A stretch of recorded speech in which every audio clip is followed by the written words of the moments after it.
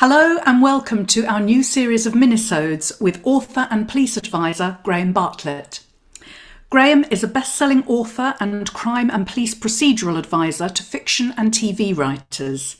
He was a police officer for 30 years and mainly policed the city of Brighton and Hove, rising to become a chief superintendent and its police commander. Graham started writing when he left the police in 2013 and, almost by accident, became a police procedural and crime advisor, helping scores of authors and TV writers, including Peter James, Mark Billingham, Ellie Griffiths, Anthony Horowitz, Ruth Ware, Claire McGowan and Dorothy Coomson, achieve authenticity in their drama. He also runs online crime writing workshops and courses with the Professional Writing Academy and delivers inputs to master's programmes at the University of Cambridge and the University of East Anglia, as well as at the Crime Writing Certificate programme at Westdean College. He lives in Sussex with his wife Julie and, variously, his 24-year-old triplets. His debut crime novel, Bad for Good, is out now, and not only is it a fantastic, gritty novel, it's also an absolute must-read for anyone looking to write in the police procedural genre. That's absolutely right. And each episode of our minisodes will be around 10 minutes long and will focus on how crime authors can ensure authenticity when writing about the police. So without further ado, please welcome the fabulous Graham Bartlett. Hello Graham and welcome to our 5th minisode. Today we're talking about creating great police characters in our novels. Now we've talked in previous minisodes about the do's and don'ts of fictional policing, but what are your big no-nos for fictional police characters?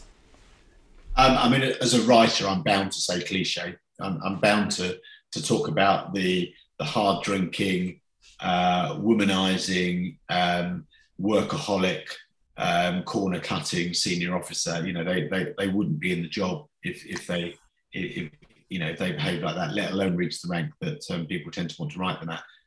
So that's really. But police officers carry a huge burden of stress and worry and hard work, and but you can show that in so many different ways. One of the things that I used to really kind of struggle with my staff when I was in the police is the amount of conflict they had around work and home in terms of childcare or other caring responsibilities. A lot of people had elderly parents and they were on a murder investigation, and they needed to get home because carers only came in 3 times a week and they needed to go and put their mum to bed.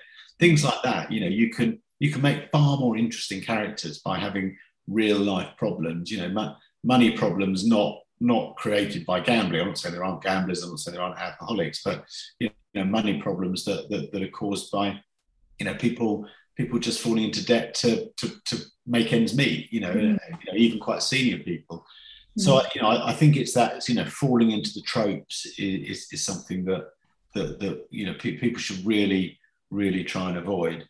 And the kind of the sort of militaristic behaviour between people, it just doesn't happen.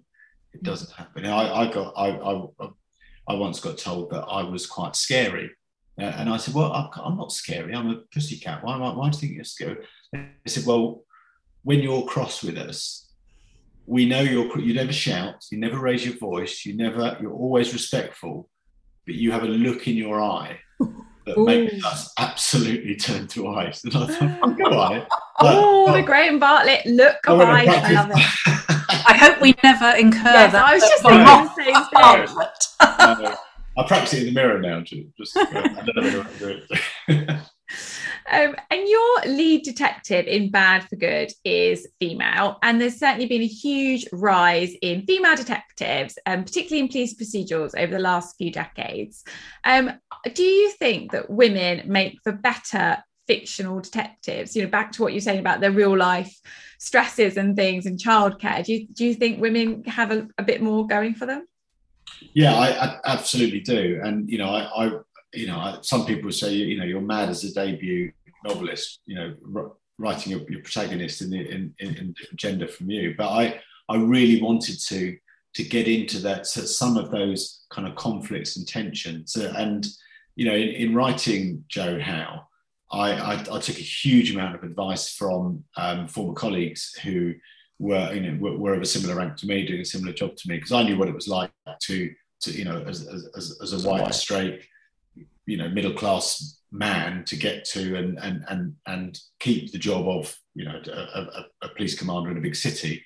I had no idea what that was like for a woman, and I learned so much about it, and I wanted to reflect that in the book. So with Joe, we have this. There's not kind of huge sexism, with her, against her. There's not kind of over, jealousy that, you've been promoted because you're a woman kind of thing. Mm-hmm. It more comes from the inside with her. Her husband Darren is a journalist who travels, and she sort of defaults to picking up the childcare responsibilities when he's away. They never have a conversation, and then she feels bad because am I a bad mum? And I'm a bad police officer, and I'm a bad mum today, and all of those things. And she kind of carries that really, really heavily, and it gives a huge imposter syndrome in both of her lives. So I think there is a lot more with women.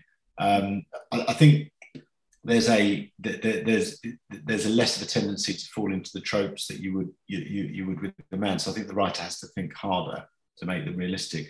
And nowadays, thankfully, it reflects reality more. That thankfully there are far more senior women officers than there were 10, 15 years ago, and so it should be. They're often cleverer, more astute, and more resilient than us men are. Good to hear. What do you think the future holds for police characters in fiction? I mean, is there a particular type of character you'd love to see more of? I mean, possibly you've sort of partially answered that already, but yeah, I think certainly more diversity in that level. Not just gender diversity, but sexual orientation, race. I think that needs to be reflected more. I think also the transient nature of policing now. When I joined, everybody served for their full 30 years, got their pension at the end of it, and moved on. Nowadays, that's rare, to be honest. I mean, a lot of people will leave the police after sort of 10 years, go and do something else, come back to the police. It's far more like a normal sort of work life for people. That it's not that job for life. And a lot of people, there's direct entry schemes now, so you can come in. I don't necessarily agree with them, but you can come in as an inspector or as a superintendent, and that brings some huge challenges for the individual and also for the organisation. So I think that just reflecting that kind of change in the demography of police officers, and also their attachment to the job. I mean, I think that's really interesting, because honestly, it's rare for people to fulfill their full service. That's a difficult thing to say. That's fascinating. I didn't know that, actually. That's fascinating. Must be such a different dynamic to come in at a higher level, having not served and done. I was always under the impression you had to start, no matter when you joined, you started at a PC level, and had your... You used to up until about 10 years ago, and then inspectors and superintendents. And I know a lot of direct entry superintendents, and they're really good people. They're very clever people. They bring in some fabulous sort of skills and perspectives from outside. But the difficulty that I have is their operational experience to manage some of the most critical incidents.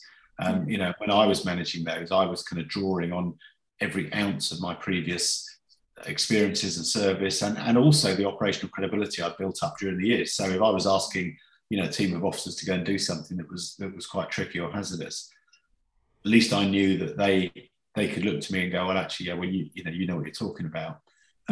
I mean, they'd have to do it anyway, but it just creates a little bit more confidence. Yeah. And that's not about the individuals, because the individuals are mainly in it for the right reasons and are, as I say, very, bring a very special perspective to policing, which is needed. I'm more in favour of very fast track promotion, so that people are, talent is identified at an early stage, and people are given almost hothouse that experience, so they can move through to those very senior ranks much quicker than in my day. I would never have been the talent that they spotted. Oh no! I'm sure you would have been there eventually. Oh no, that's really interesting though, and as you say, that can, if writers can start to incorporate some of these developing trends in their fiction, that's going to make their work even more authentic, isn't it? Yeah. But sadly, that's all we've got time for today.